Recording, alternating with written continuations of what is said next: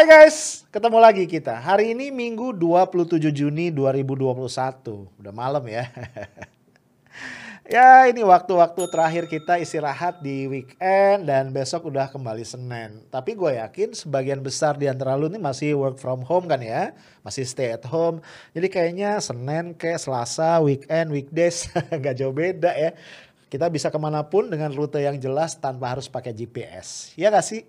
Dari kamar ke mana ruang tengah, kemudian ke ruang tamu, ke teras, ya kan, ke belakang. Kalau gue tambahin ya, gue bisa naik ke lantai 3 rumah gue, ada studio nih kayak gini ya. Gue bisa tapping buat ngobrol menyapa lu semua. Tapi tetap aja bosenin ya. Tapi udahlah ya, kita anggap ini bagian dari ujian hidup ya, yang akan membuat kita bisa jauh lebih strong, bisa jauh lebih produktif. Dan juga mari lihat dari bright side ya. Bisa jadi dalam situasi biasa di luar pandemi, ketika semua anggota keluarga sibuk dengan urusan masing-masing di luar rumah, kita sangat jarang banget bisa quality time dengan keluarga. Sekarang nih mau quality mau quantity time terserah lu ya. Kita bisa bareng-bareng keluarga almost 24 hours a day. Tapi yang menarik nih ya, gue sempat ngobrol sama beberapa temen ya. Mereka bilang nih, teman-teman gue udah nikah semua ya. Mereka bilang frekuensi mereka berantem sama pasangan hidupnya tuh meningkat. Kebayang sih ya, hal-hal yang mungkin sebelumnya nggak kelihatan dan nggak jadi masalah ya, itu kan jadi masalah. Iya dong, waktu belum pandemi itu kan ya kita ketemu sama pasangan kita mungkin udah sore atau malam. Ya udah capek di kantor, berantem juga males kan. Waktu kita ngobrol, kita makan malam, kita nyapa anak ya, mungkin ngusap-ngusap kepala anak kita udah tidur gitu ya. Besok kita tidur deh. Besok pagi bangun, mandi, ngobrol sebentar saat sarapan pergi. Jadi memang potensi berantemnya tuh berkurang jauh. Sekarang dahsyat ya. 4L, lu lagi ya. Atau dia lagi dia lagi. Oke bro, ya sudah, nggak apa-apa ya, nikmati. Bro, di weekly recap kali ini gue pengen ngobrol-ngobrol sama lu tentang masalah hukum ya, masalah penegakan hukum. Karena agak susah ngebayangin ya konstruksi sebuah negara demokrasi yang sehat tanpa hukum yang tegak. Dan kalau kita bicara hukum yang tegak, ada banyak prinsip ya yang perlu kita perjuangkan dan kemudian kita pertahankan. Salah satunya adalah lembaga peradilan yang bebas, yang merdeka. Itu ya kalau kita gunakan bahasa konstitusi. Gue lupa pasal 24 apa pasal 26 gitu ya, lu cek lagi deh ya. Intinya adalah lembaga peradilan itu harus bebas ya. Kekuasaan kehakiman itu kekuasaan yang bebas dari kekuasaan-kekuasaan lain. Kekuasaan yang merdeka. Nggak boleh diintervensi, nggak boleh menjadi alat politik. Apalagi alat politik dari penguasa untuk kemudian menghajar, nembak, atau menggebuk lawan-lawan politik. Itu bahaya banget ya.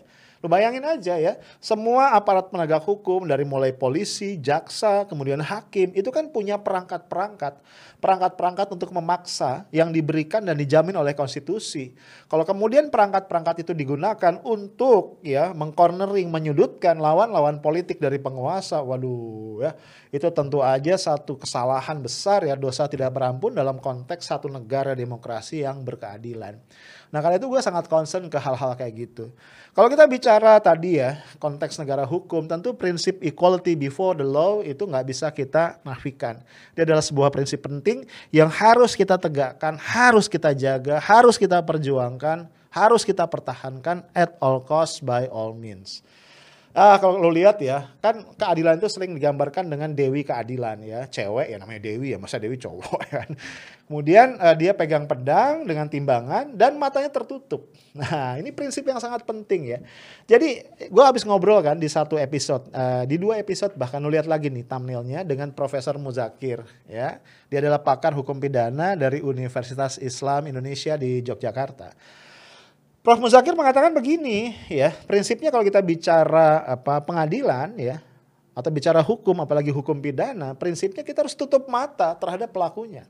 Ya, fokus kita adalah pada tindakan. Apakah tindakan ini masuk ke ranah pidana atau enggak? Ya, pasal-pasal bicara apa nih tentang tindakannya dan dampak-dampaknya. Kita harus lepas ya tidak membicarakan siapa pelakunya.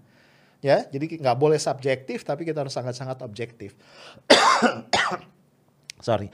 Nah, kayaknya kondisi ini bro ya, yang belakangan belum kita lihat ya di dalam konteks penegakan hukum di Indonesia. Nah, salah satu yang terkait ya dengan kondisi pandemi COVID-19 saat ini kan hal-hal yang berkaitan dengan prokes, hal-hal yang berkaitan dengan pelanggaran protokol kesehatan. Pada satu sisi bro, kita sepakat ya, bukan 100%, 1000% bahwa penegakan protokol kesehatan adalah hal yang sangat penting. Karena itu ada di hulu. Ya, percuma kita jagain di hilir nih ya, tenaga kesehatan bekerja keras, berjibaku menangani para pasien segala macam. Ini percuma karena akan ada keterbatasan di situ. Lama-lama mereka nyerah juga nih. Kalau aliran deras air ya tanda kutip ya dari hulu terus terjadi, kemudian mereka akan give up karena ada limit. Nggak usah tenaga kesehatan ya. Pemprov DKI kan sudah bilang ya bahwa bahkan tenaga penggali makam pun itu udah give up. Mereka udah nggak kuat tuh ya memakamkan sekian banyak jenazah pasien-pasien korban COVID. Bahkan beberapa jenazah itu terpaksa diinapkan dulu beberapa saat di puskesmas karena nggak ada orang yang bisa memakamkan. Memprihatinkan banget, sebagian jenazah nggak bisa lagi diangkut dengan ambulans sebagaimana biasanya, tapi sudah diangkut dengan truk. Aduh, itu menurut gue ada sinyal-sinyal merah tua ya. Nah, so kita setuju banget dan gue di dalam berbagai kesempatan, termasuk di podcast gue mengingatkan untuk terus menegakkan, menjaga dengan ketat taat pada protokol kesehatan. Tapi bro, kita kan harus adil juga ya. Kita sangat gak terima kalau kemudian protokol kesehatan itu again dijadikan sebagai alat pemukul dari lawan-lawan politik. Ya, lawan politik siapa? Lawan politik penguasa. Ini yang kita gak mau gitu. Apalagi kalau kemudian lewat itu dijadikan pintu masuk nih ya. Untuk kemudian apa? Melampiaskan kebencian terhadap banyak hal yang terjadi sebelumnya. Itu yang menurut gue gak pantas banget. Nah, gue mohon izin ya mengkritik beberapa viewer gue yang menurut gue ada punya kesalahan cara berpikir yang harus dibenahi bareng-bareng. Kalau enggak ini bahaya. Karena ini memelihara kemudian benih-benih kebencian. Misalnya ada yang mengatakan hukum seumur hidup aja gitu ya. Kan kemarin kan HRS divonis 4 tahun ya. Itu harusnya seumur hidup ya. Karena apa istilahnya itu menghina pemerintah, mengkritik apalagi kesalahannya banyak, menimbulkan keonaran dan segala macam. Ini jelas banget ya statementnya, nuansa kebenciannya tuh kental banget ya, nggak boleh ya. Kalau yang ngomong begitu, viewers gue yang ngomong begitu adalah orang beragama, gue anjurkan untuk beristighfar, mohon ampun sama Tuhan. Kenapa? Karena ayat suci mengatakan jangan sampai kebencian kita pada seseorang atau sebuah kaum membuat kita berlaku tidak adil. Kalau kita bicara hukum pidana, satu proses pengadilan tuh harus clear, ya kan? Kasusnya apa? Pasal mana yang dituduhkan. Kemudian jaksa punya kewajiban membuktikan bahwa unsur-unsur yang ada di pasal tadi terpenuhi. Kalau pasalnya adalah protokol kesehatan yang dilanggar, ya nggak boleh dikaitkan dengan mengkritik pemerintah, menghina presiden, nggak boleh. Kalau memang ada kesalahan di situ ya, bikin persidangan lain, tuntut dengan persidangan yang lain ya. Ada kasus yang lain, nggak boleh dimasukin ke situ. Itu loh poin gua ya. Karena ya namanya viewers ya, kadang-kadang ajaib.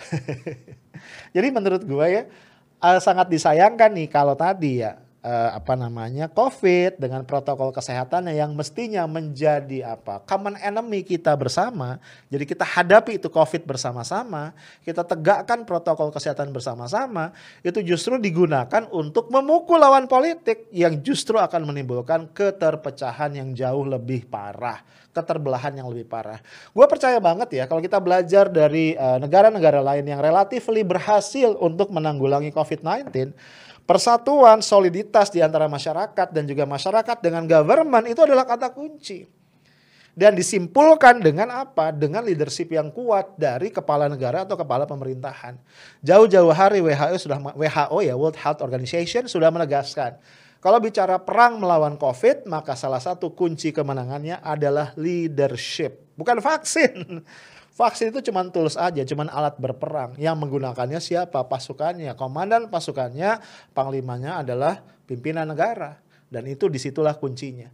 Nah kalau masyarakat kemudian terus dibuat berpecah belah, ya ada keterbelahan yang dalam ya. Gara-gara ada satu ikon oposisi yang kelihatan banget ya, terlampau kasat mata, itu dijadikan sasaran tembak, menurut gua ini bukan pilihan yang bijaksana. Nah bro, kita angkat ya di dalam weekly recap ini proses persidangan Habib Rizik Syihab sebagai pembelajaran.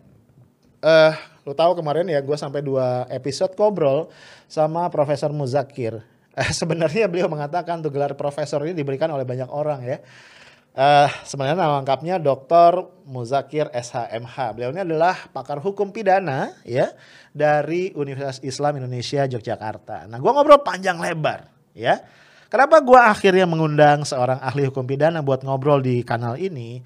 Karena beberapa viewers ya ketika gua mencoba menganalisis dengan pemahaman gua mengenai hukum itu mengkritik banyak banget. Ya lu itu cuman artis YouTube, lu nggak ngerti hukum, lu nggak usah sok ngomong tentang hukum.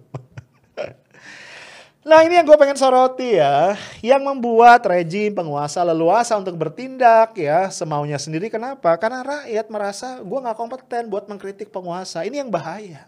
Ini yang bahaya. Lu memang bukan pakar hukum, tapi kan kita gak bodoh-bodoh amat. Iya kan? Kita punya logika, kita dikaruniai oleh Tuhan yang Maha Kuasa itu akal sehat. Dan dengan itu kita bisa, dengan akal sehat itu kita bisa mengkritisi apa yang terjadi di sekitar kita, termasuk proses persidangan Habib Rizik Syihab. Dan kita dengan tidak terlampau susah, nggak perlu jadi guru besar hukum, nggak perlu jadi doktor ilmu hukum, nggak perlu jadi lawyer gitu ya, nggak perlu jadi hakim.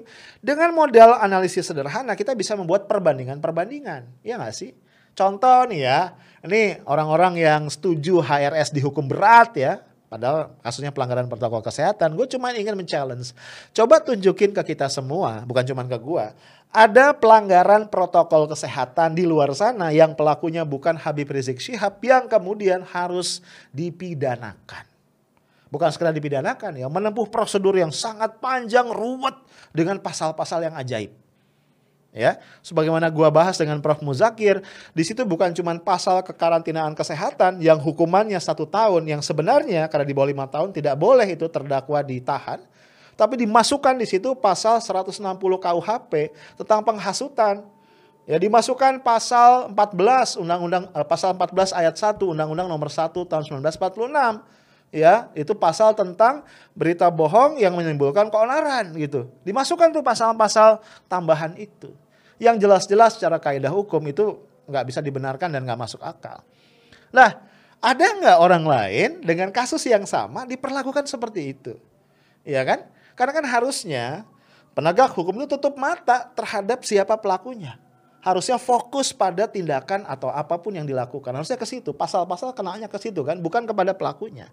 Harusnya begitu. Gue juga mau nantangin nih, men-challenge ya. Mereka yang mengatakan Habib Rizik Syihab layak dihukum berat seumur hidup gitu kan. Bukan ini bilang hukuman mati. Apa kesalahan beliau? Ya, seperti Prof Muzakir bilang, Prof Muzakir tidak menemukan yang tadi unsur kebohongan. Ya. Gue jadi khawatir nih, sekarang nih lu harus hati-hati. Di jalan misalnya ya, atau di WA lu lagi nge-zoom ya sama temen lu lagi ngobrol, say hello.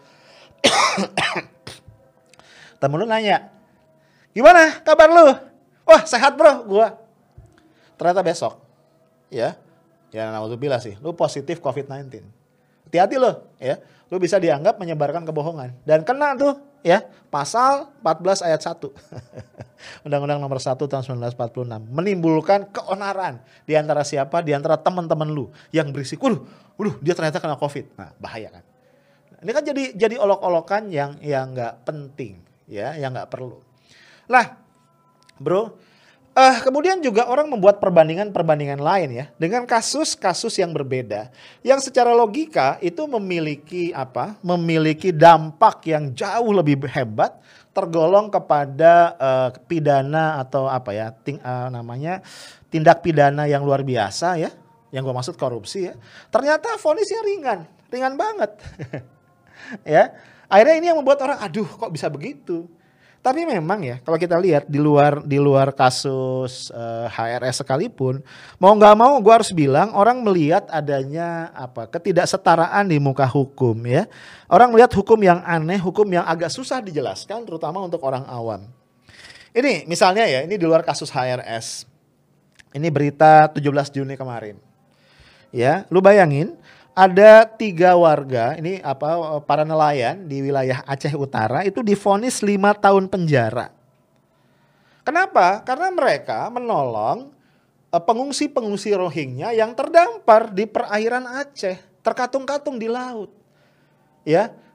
5 tahun itu berarti apa? Anggapan ini mengancam kedaulatan. Lah, kalau kita menggunakan hukum humaniter, bicara nanti gua salah lagi ngutipnya. Bicara kemanusiaan ya. Kalau sudah bicara kemanusiaan, menurut gua itu hukum yang tertinggi.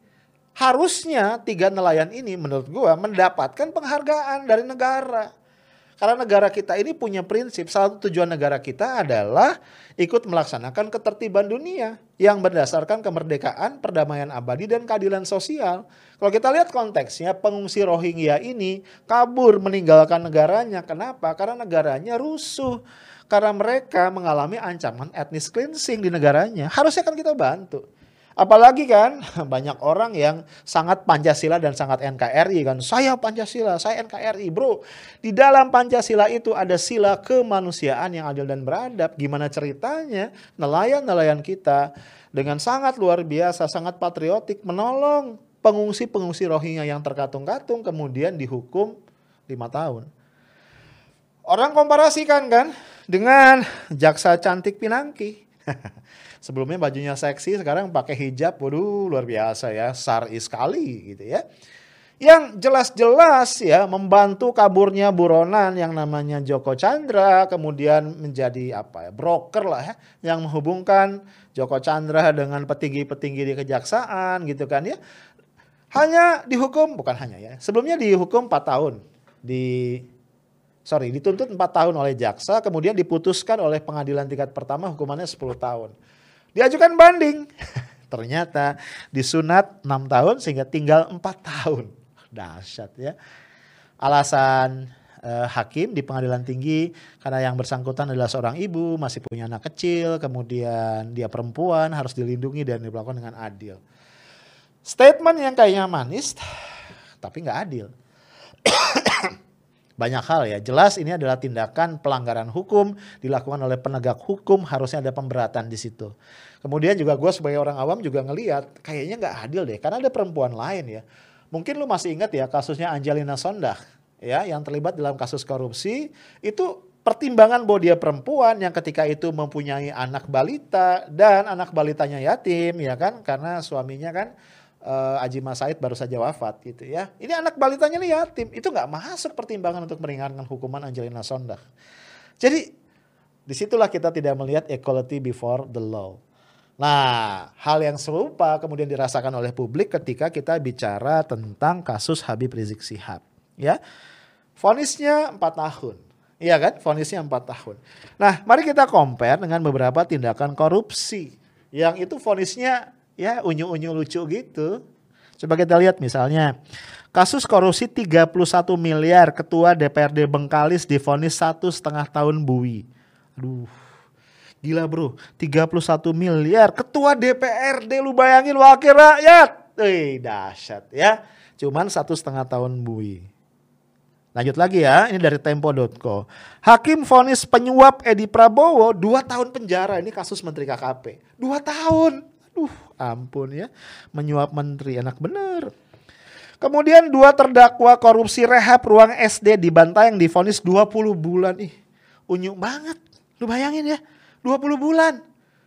Dana untuk rehab SD aja dikorupsi. Lu tahu ya, banyak gedung SD di pelosok-pelosok Indonesia itu ya, nyaris ambruk.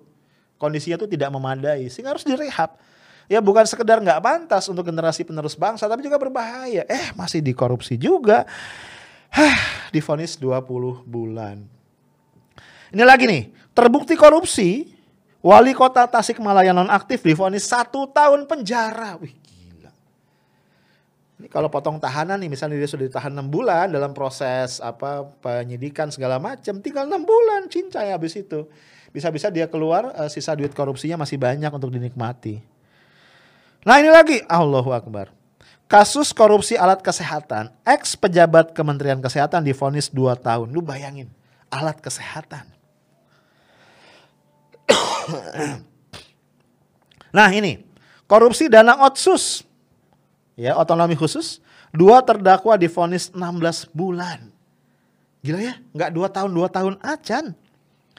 Terdakwa kasus korupsi dana pendidikan divonis 1 tahun. Allahu Akbar. Dahsyat luar biasa.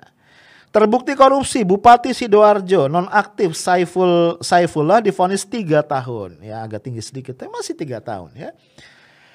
Korupsi Pasar Baka, konsultan pengawas divonis 12 bulan penjara. Dahsyat bro, luar biasa.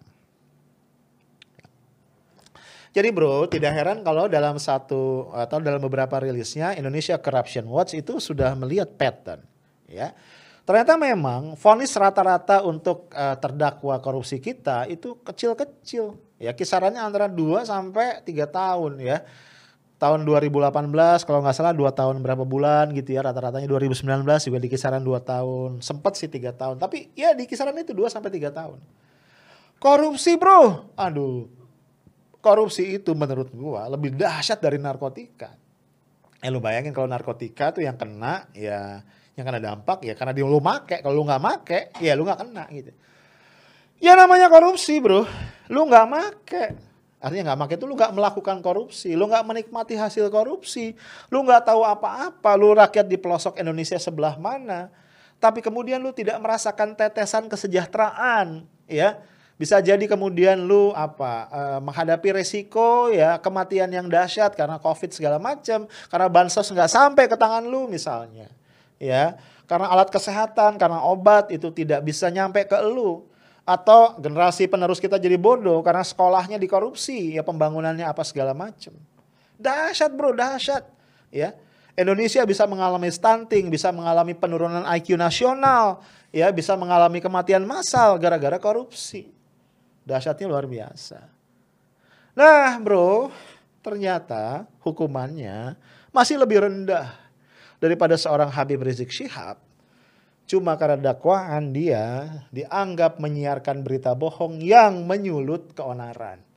Padahal yang disebut sebagai berita bohong itu Habib Rizik Syihab ketika ditanya kondisinya dia mengatakan kondisi saya sehat. Dan itu dinyatakan oleh beliau sebelum hasil PCR-nya keluar dan menyatakan bahwa dirinya positif COVID-19. Kemudian dikaitkan dengan apa yang disebut dalam imajinasi jaksa dan hakim sebagai keonaran. Ada pro cons di media sosial, ada Persatuan BEM se-Bogor itu melakukan bukan unjuk rasa juga ya, sebuah pernyataan ya atas tindakan Bima Arya Sugiarto Wali Kota Bogor yang dianggap berlebihan, kemudian ada demo dan seterusnya. Ada karangan bunga yang dikirim ke Rumah Sakit Umi terkait dengan keberadaan Habib Rizik Syihab dan sebagainya. Hal-hal itu yang kemudian diimajinasikan oleh jaksa sebagai keonaran. Aduh, kalau ukurannya seperti itu menurut gua harusnya, ya ini contoh aja, harusnya mohon maaf nih ya, Presiden Jokowi kena dong. Begitu banyak timbul kerumunan dan segala macam. Banyak pejabat menteri kena karena menyabarkan berita bohong. Kemarin Erick Thohir mengatakan ada ivermectin ya kalau nggak salah namanya. Itu adalah obat yang akan segera diproduksi 4 juta dosis untuk mengobati COVID. Sudah dapat izin edar dari BPOM. BPOM kemudian bilang, iya sih dapat izin edar tapi untuk obat cacing. Nah lo menimbulkan keonaran dong ya kan. Menimbulkan kegoncangan dalam hati masyarakat yang udah punya harapan. Kemudian ternyata harapan palsu. Bisa jadi kemudian cowok-cowok yang mem-PHP-kan para ceweknya bisa kena nih. Menimbulkan keonaran. Ya kalau ceweknya kemudian gak mau makan. Kemudian mati karena kelaparan. Ayo. Sorry bercanda dikit daripada stres. Jadi bro menurut gua jadi sangat berlebihan. Nah disinilah kemudian akhirnya kita cuma bisa mengurut dada mungkin ya sebagai rakyat jelata yang tidak punya kekuasaan apa-apa. Kita cuma ingin mengingatkan pemerintah kalau betul kita ingin sama-sama membangun negara kita, atau nggak usah membangun lah ya. Kalau betul kita ingin sama-sama memenangkan perang melawan COVID-19 ini, harusnya pemerintah fokus. Fokus medan pertempurannya adalah menghadapi COVID dan tidak menambah medan pertempuran baru ya.